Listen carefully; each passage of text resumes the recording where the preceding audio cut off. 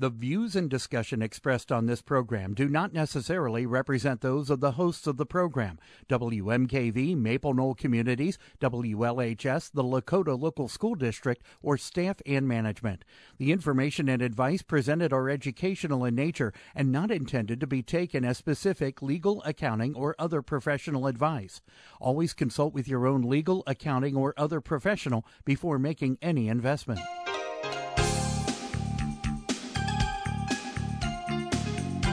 Welcome to Real Life Real Estate Investing, a show to help you gain financial freedom by investing in real estate. Brought to you by the Real Estate Investors Association of Cincinnati and the Ohio Real Estate Investors Association. You're listening to Real Life Real Estate Investing on WMKV, WLHS, and the Maple Knoll Radio Network. And now your host, Vena Jones-Cox.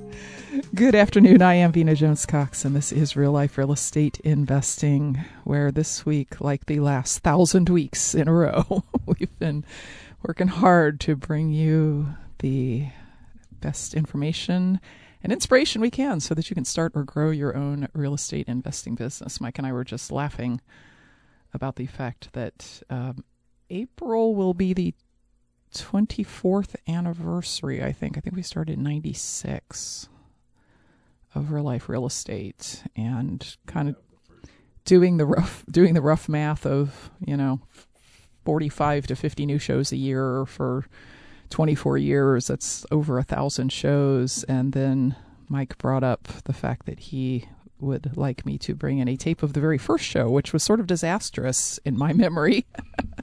And also, I'm pretty sure it was either recorded on audio tape or on, you remember those mini discs we used to have? I don't even think there's a play. Oh, you have a player. Oh, that's unfortunate. I was going to get out of it on, well, I have it, but you won't be able to play it because, we don't have mini disc players anymore, but he does in fact have one of those.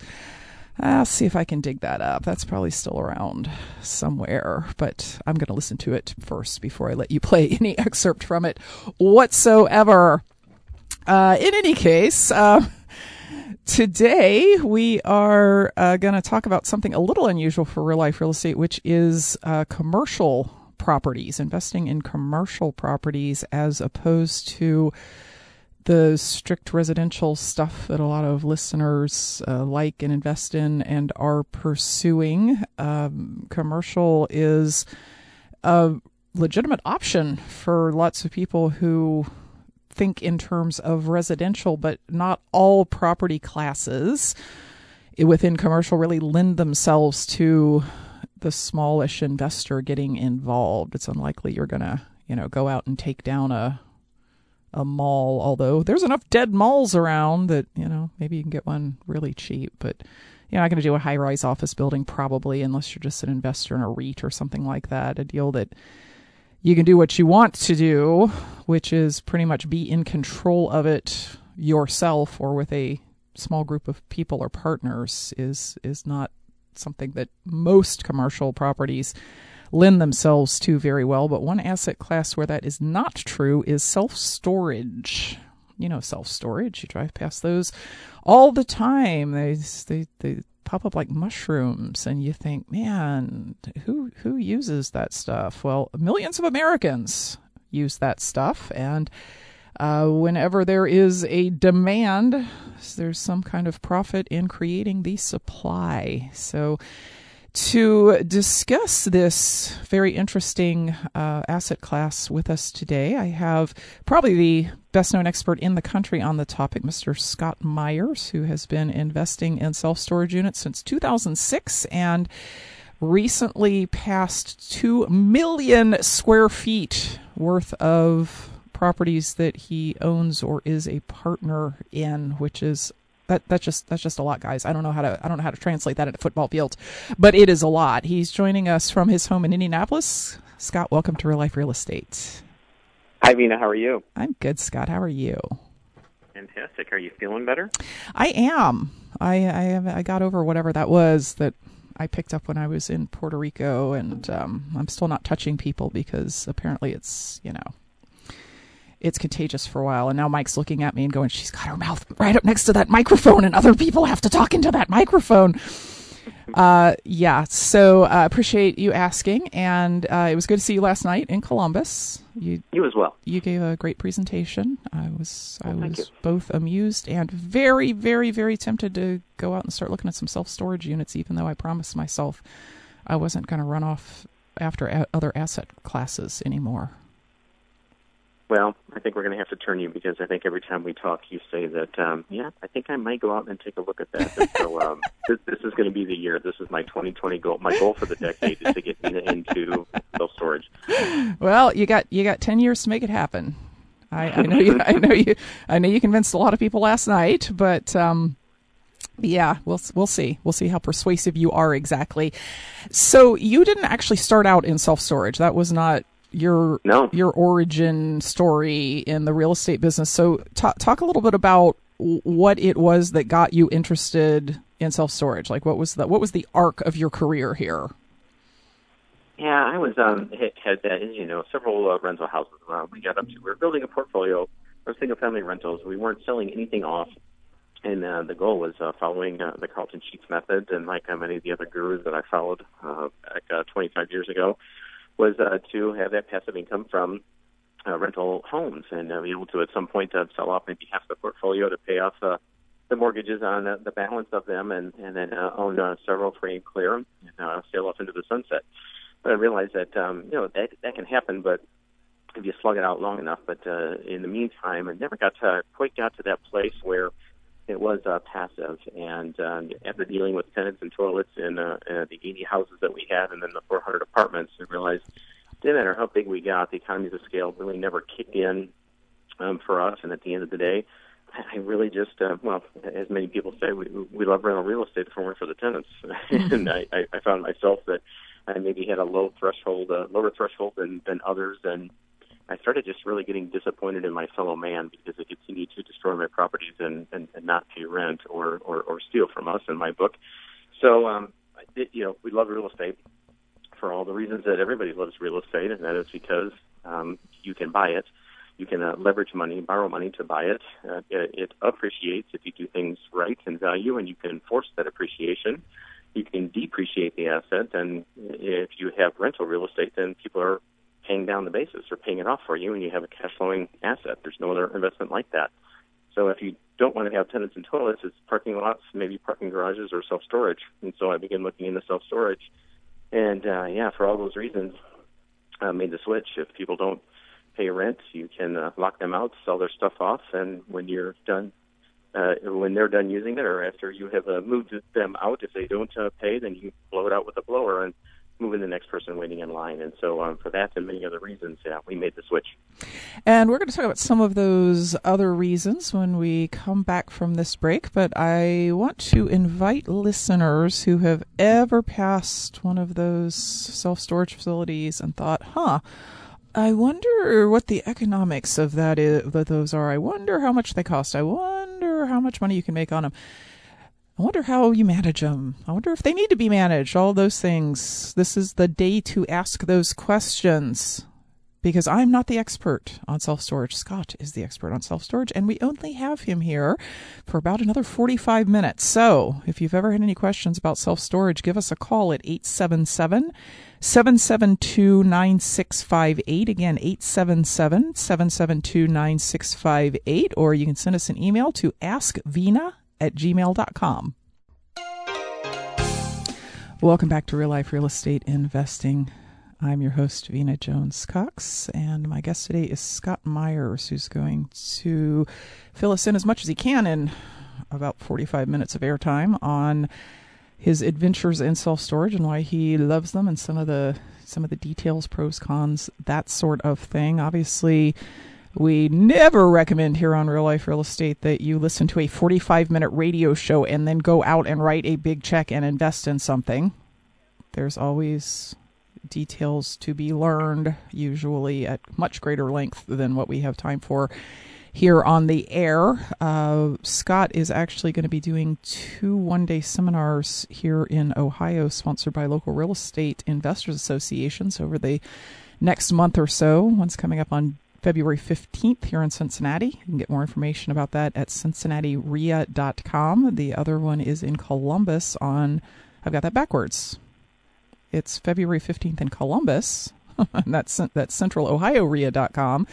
And March 21st in Cincinnati, which is cincinnatirea.com for more information. Those are sponsored by the local groups, but are open to the public. So if you like what you hear today and you're like, I need to do some more exploring, that would be potentially a good way to do it. So, Scott, a few years back, I remember reading a press release that you put out. This was it's toward the end of the Great Recession. It was 2012, 2013, something like that. You would put out a press release that said that self-storage had been the best performing class of property for, I don't know, a decade in a row or something like that. How is it doing now? Yeah, very good question. And the reasons are that self-storage, unlike other asset classes, it actually benefits during a recession. So if you look backwards during a 10-year period that included that cycle, when the economy declines or goes into a correction or a recession, people downsize and they move back home. They move in with friends, and but they still have stuff that they can't take with them from their previous residence, and so they put it in storage. Businesses also retract during a recession, and so they may sublease some of their office space. They may have excess inventory or even raw materials that goes into storage. Unsold goods, things that they just can't get rid of and they can't store on site at their office or facilities, and so they go into self-storage because it is such a low cost per square foot. And so we see a rush to self-storage and a huge absorption in vacancies, and we match that with the fact that banks aren't typically in the business of giving out speculative or development loans during a recession, and so we have a contraction in the development, and it just creates a perfect storm for storage. And that the facilities that are in existence, they lease up, and by sheer supply and demand, we're able to raise rates then when there's fewer of those around. So the asset class as an investment, whether we're holding them or investing in them passively, it does extremely well. So since then, since 2012, we've had a boom in self-storage, and we are still in many areas of the country making up for those years in which there wasn't any development and all this pent-up demand. So there has been a lot of square footage that has been introduced to the marketplace. So there is no longer a huge deficit. But I'm not going to paint a gloomy picture because there are many areas, many markets, and within every market, our self-storage facility market per se is really only a 3-mile radius of wherever you drop a pin. And we do our math and look at the supply index of self-storage facilities that are in the market versus population. And there are opportunities still all across this country right now. So we've seen, because the asset class performed so well during a recession, we've had a lot of investors and developers, private equity, rushing to self-storage because the asset class does so well. And so we are enjoying a very robust time in the self-storage industry. Mm-hmm. Mm-hmm. So I think what you're saying is that there's more than there used to be. Like it's not 2012 when if you bought something and you marketed it right, because you can't just like buy a building and just sit there and wait for people to come and rent your your bays. Even though there's a lot more of them, and I think everybody can see that, there are still good deals out there. It's just a matter of finding them. Correct. For buying existing facilities, there are still people that sell self-storage facilities, just like investors and owners of other forms of real estate sell those types of real estate. They are trading in, they're trading up, they've depreciated them. They're looking to get into bigger and better properties. They're retiring, they're moving, they're consolidating. And then, there's health issues that people run into, and there's divorces still going on, and bankruptcies and other issues. So for all the reasons people sell real estate, those people that own self-storage facilities are still selling as well. Uh-huh. Sometimes they're just bad at owning them. And that too. I know this because there's a self-storage facility someplace in the county to the east of us, which is a more rural area. So I'm going to assume it's maybe an older probably smaller, not one of these big professionally run ones. And I get calls on my cell phone from people looking to rent those units probably once a week, which means somebody has advertisement out there somewhere with a mistyped phone number, and they've never noticed it. This has been going on for like 7 years. I've been getting these phone calls from people asking about, do you have a space available this size? I'm like, nope, wrong place. And I keep meaning to track down the owners and seeing if they want to sell, because I can't believe they're doing that well when they can't even publish their phone number correctly. Well, that may be difficult to do, because if you call that number, you're just calling yourself. That's so I don't think I can help you there, Nina. Oh man, terrible! It's a horrible catch-22. So if I were interested in approaching self-storage and I had gotten the requisite education in how to evaluate them properly, and I was out looking for deals, like how would I know if I saw one? Like what are some of the telling characteristics that you look for? Because as well known as you are, I'm guessing you get approached constantly with people who say, oh, I know about this facility for sale, and you probably left swipe a lot of them automatically because you're like, yeah, there's just nothing there. What makes you sit up and pay attention? Yeah, so there's a difference between, as you know, a deal versus an opportunity, and there's a whole lot of folks that present opportunities to us. In many cases, they aren't even that. So, we like value-add real estate, and that has to have some type of a value-add component to it, which usually means that there's some form of distress. And distressed real estate is distressed real estate. If you drive by it, you know what it looks like. It's just that, unkept. In the case of a self-storage facility, it's not marketed well, even from a curb appeal standpoint. The signage is poor, the phone number is wrong, and it doesn't look like anybody's home or doing anything. It doesn't have the flags out front, or it doesn't say move-in specials, bandit signs along the road, or anything that would let you know that they're renting units. If you call that facility, do they answer the phone? And if not, can you tell that it rings over to a call center where somebody grabs that phone number? And in many cases, like these mom-and-pop facilities, they may not even have a website to even have a web presence. So there's all the telltale signs that it's just a poorly run business, as you mentioned earlier. Those are the main things. But then once we dig into a facility, say they do find an opportunity that may be a deal, when we dig into the numbers to try to find the true value of it, then that's when you really see whether you have a deal or not, and have they raised rents in 5, 10, 15 years. And in many cases, the owners and operators that are doing a poor job, they haven't. And the excuse is, or the comment is always, well, I don't like to raise rents because I just want to stay full. And so my answer to that in my head is, you just like throwing money down the toilet and leaving a whole lot left on the table for us. And so we go into those types of facilities. We look for inefficiencies.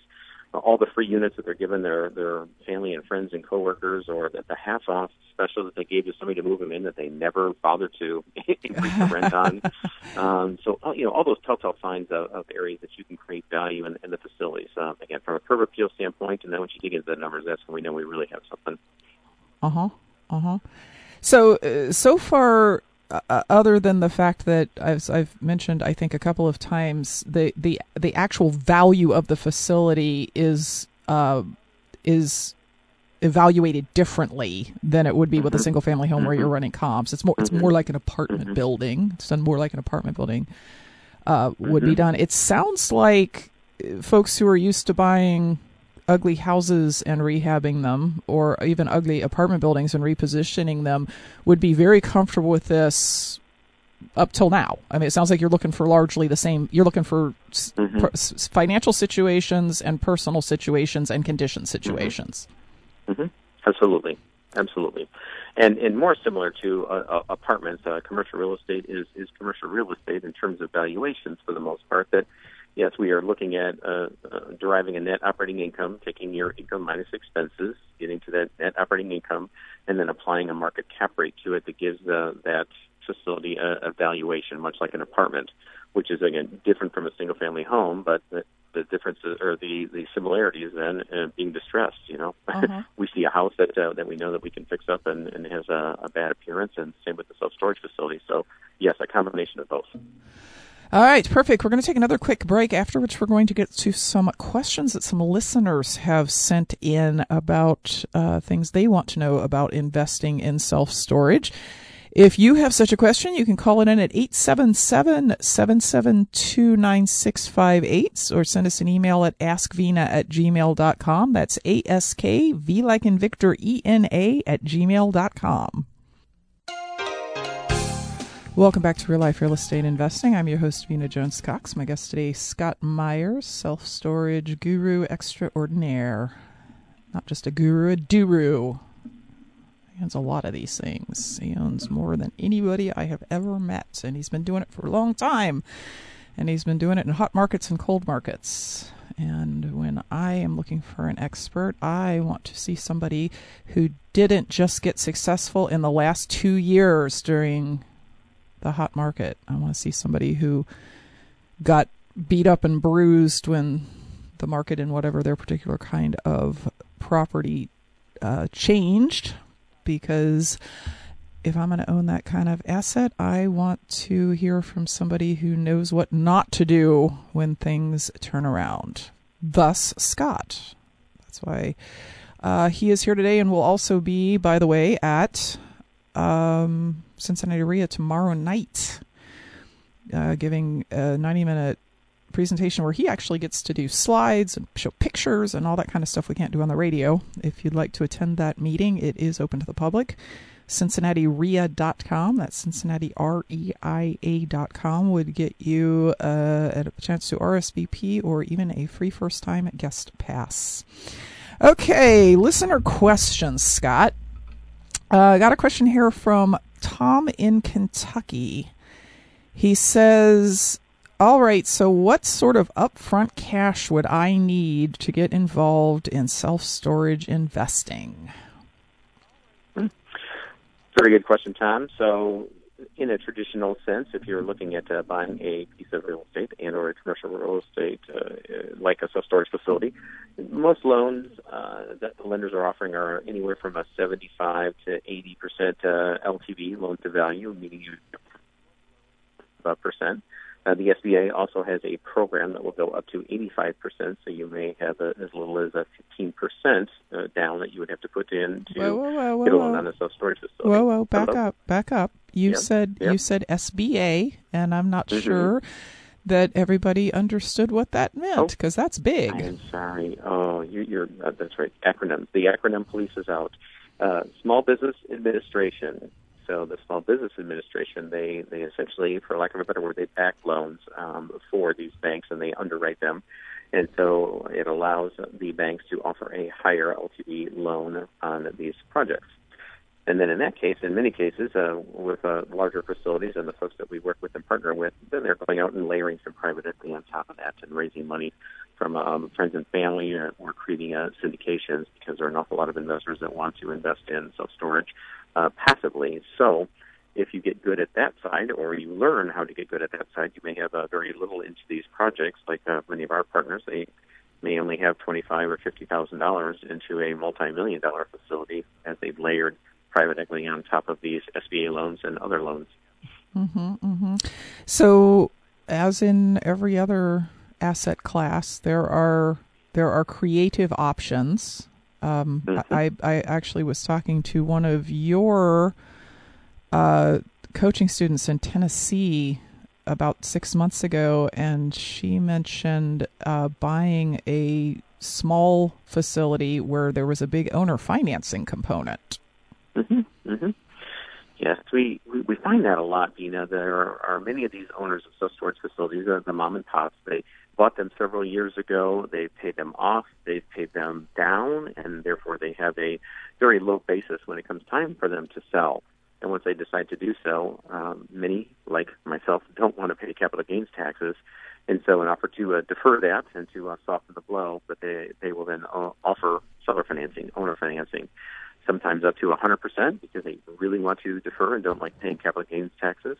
Other times they may finance up to 90% to do so, or you may flip that around and you go out and get a 75% LTV loan, and the seller would carry back say maybe 20%. So you would just come to the table with a 5% down payment. So yes, many ways to be creative, if you will, or what, as we call it in commercial real estate, many ways to layer the capital stack to get across the finish line. Layer the capital stack. That sounds so fancy. It means use other people's money. Correct. Plus bank money. Plus whatever you have to do to make it work. That actually still, of course, results in the facility making money, which is why understanding things like what should it be rented for, what should the taxes be, what should the maintenance costs that you're looking at the owner's tax returns, and they've got zero maintenance costs for the last 10 years, and also it shows, right? So understanding things like but when I'm operating, how much is it going to be? And then looking at also what the effect of the financing is going to be is important. Tom had a second question, which is, do you prefer building or do you prefer buying?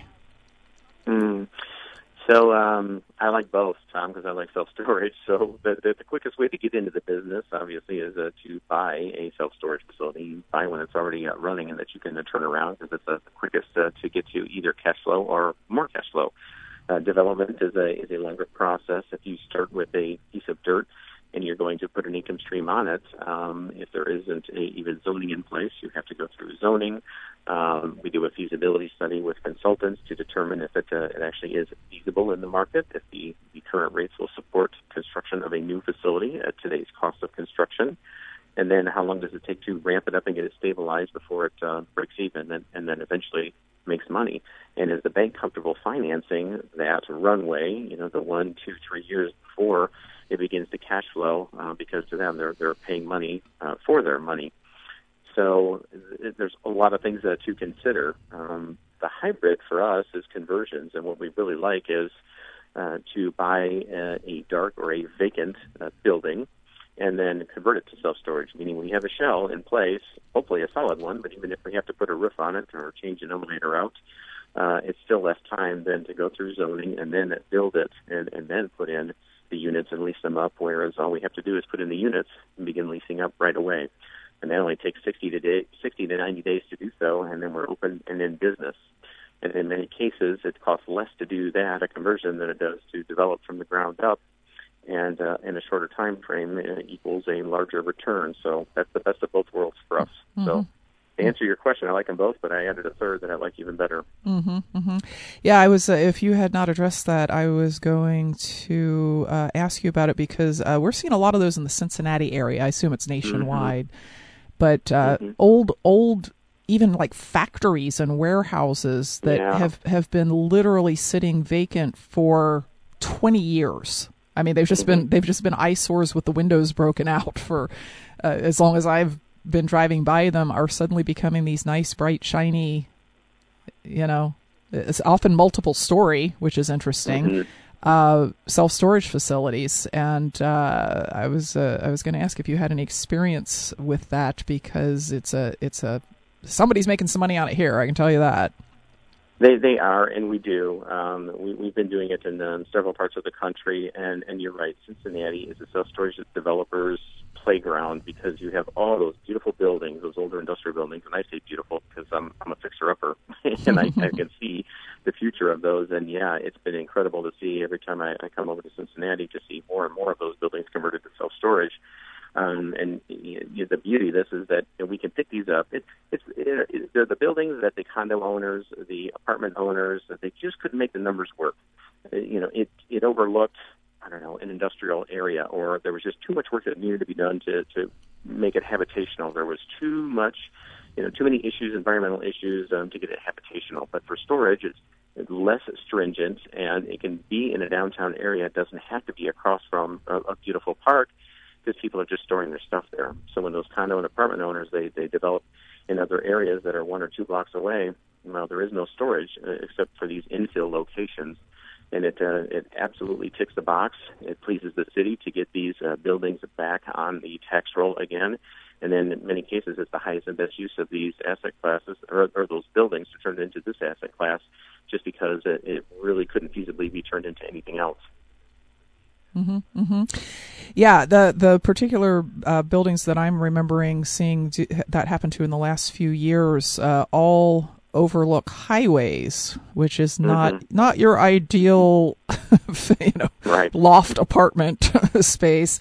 But I assume have the advantage that I can see them from the highway. So Yes. as a self-storage unit, that's probably, good advertising, right? Right. Absolutely. Car count is everything.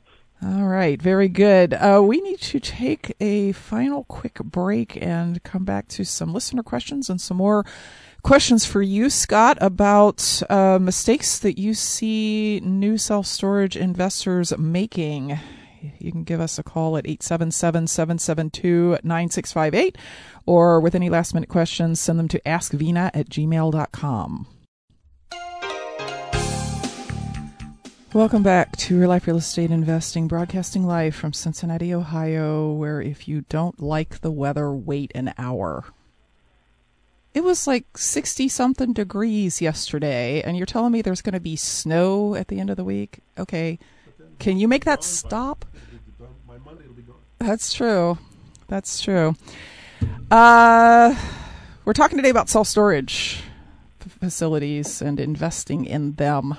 And we've got a number of listener questions here that I want to get to.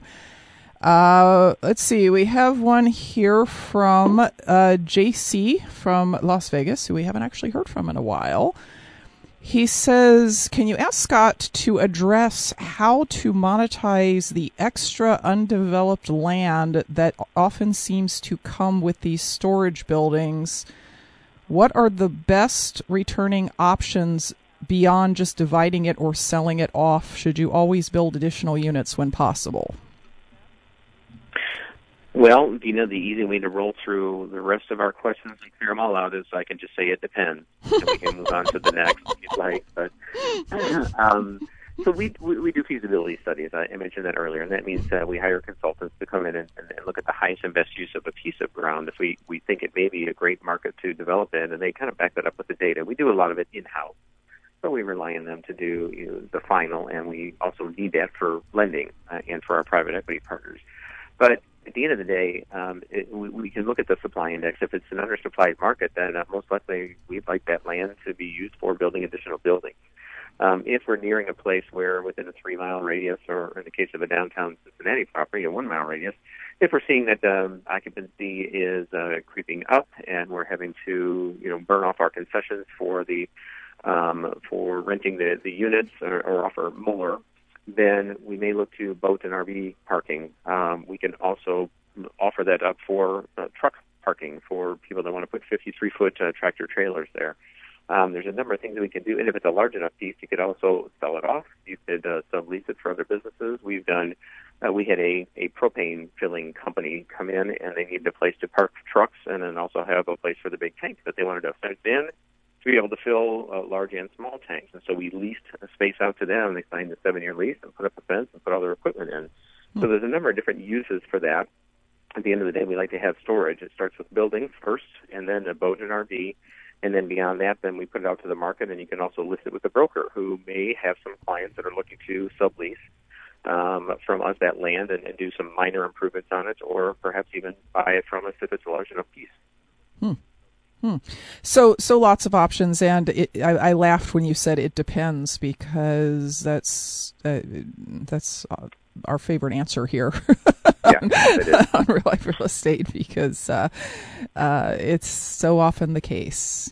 Folks want like a super clear cut, this is what you always do answer, but often that super clear cut answer you just got is only right part of the time. Anyway, correct. Got a 2-part question from Janine in Atlanta. The first one is, does Scott have an ideal size of property, i.e. number of units or square feet? Hi, Janine.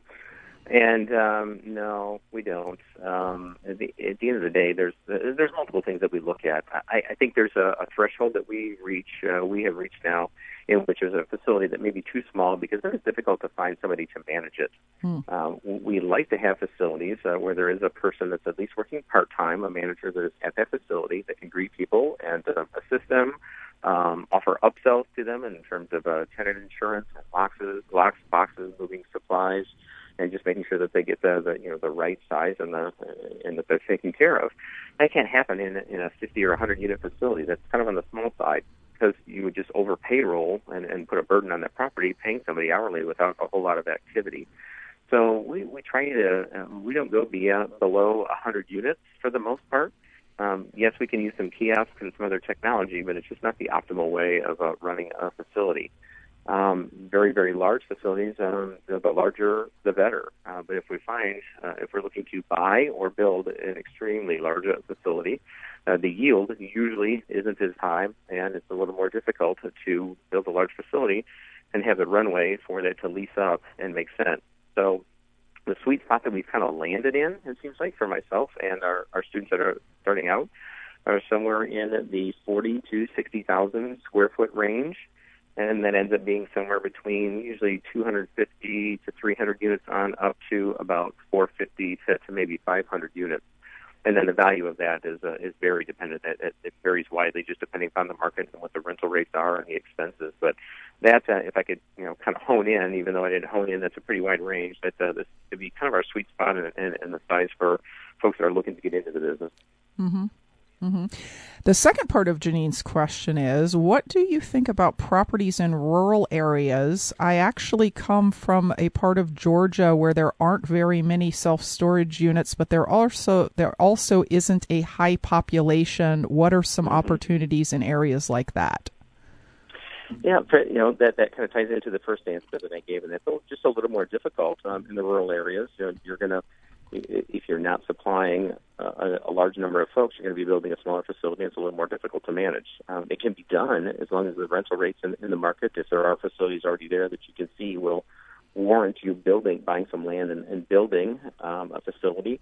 It does work in rural areas. It's just a little more different to scale in those markets, and there's just not a lot of activity. If there isn't a lot of movement and a population growth in that market to go in and build a facility, unless it's a very undersupplied. You're competing against maybe one or two other players in town. You don't really have the ability to raise rates or really get any movement, so to speak. So it can be done. It's just a little more difficult to do. Mm-hmm. Mm-hmm. All right. Question from one of my favorite local millennials who shall remain nameless when you hear the question. Ask Scott if the future of self-storage is totally automated through robotics and AI. Let me get into my crystal ball here. Hold on a second. It's on here somewhere. There it is.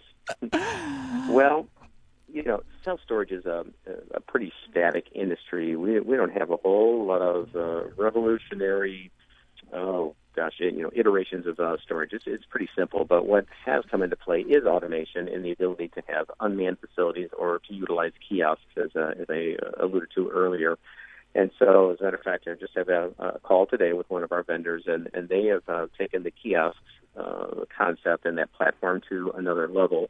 In that, when you can still reserve a unit or lease a unit, with your smartphone. We have the ability to do that. The software is out there in the marketplace, and you get a gate code that's supplied to you via the phone that allows you to get into the facility.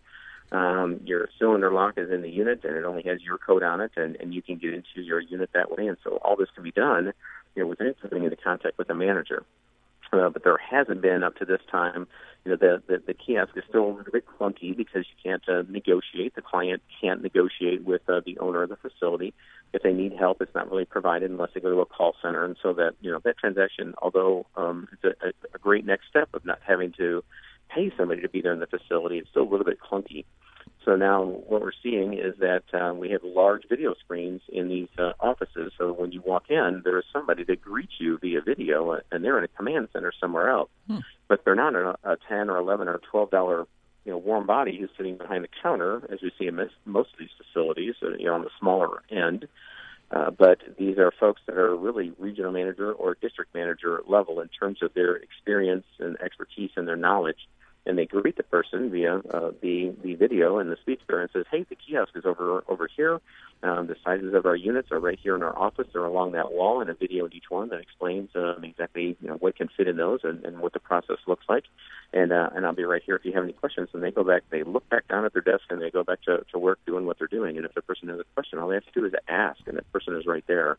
So that is the next step as far as robotics and AI. I don't see how robotics figure into this.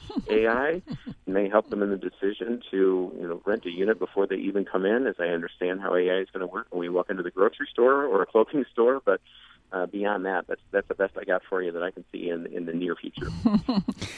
Yeah, millennials always wanting human beings not to have jobs. I don't get it. The wave of the future. So last night, when you were giving your presentation in Columbus, you had a list of. It seemed like a lot of income streams that can be attached to a self-storage facility that you don't actually see. Like, a lot of people don't seem to know about them or use them. And I was taking notes, but then I got called out of the room. So can you just give our listeners kind of a quick idea of, like, so there's the rental of the unit, and that's going to be your main source of income, but Correct. Other ways that you make money from the same self-storage unit where you are also renting, or self-storage facility where you're also renting units. Sure. So again, the beauty of commercial real estate and self-storage is that you have a person in the office that allows you to have those upsells and have these multiple profit centers within the facility itself. And so some of the easy ones or the easy add-ons that all facilities are selling locks, boxes, and moving supplies. And so we say to set up a retail center, and sometimes at a smaller facility, what that means is really just a pegboard that has locks on it, and straps and ropes, and we have a dolly that they can rent or buy, and gloves, and the plastic, the bubble wrap, so that their things don't get destroyed or broken. That's easy, low-hanging fruit. Same with tenant insurance to protect their goods while they're there. Most people don't think about it, and then we do get a spiff or a perk off of that. We don't sell insurance. We offer it because we're not licensed, but we do get a kickback for that, if you will, and that may not even be the proper term to use, but we do get a percentage of that premium.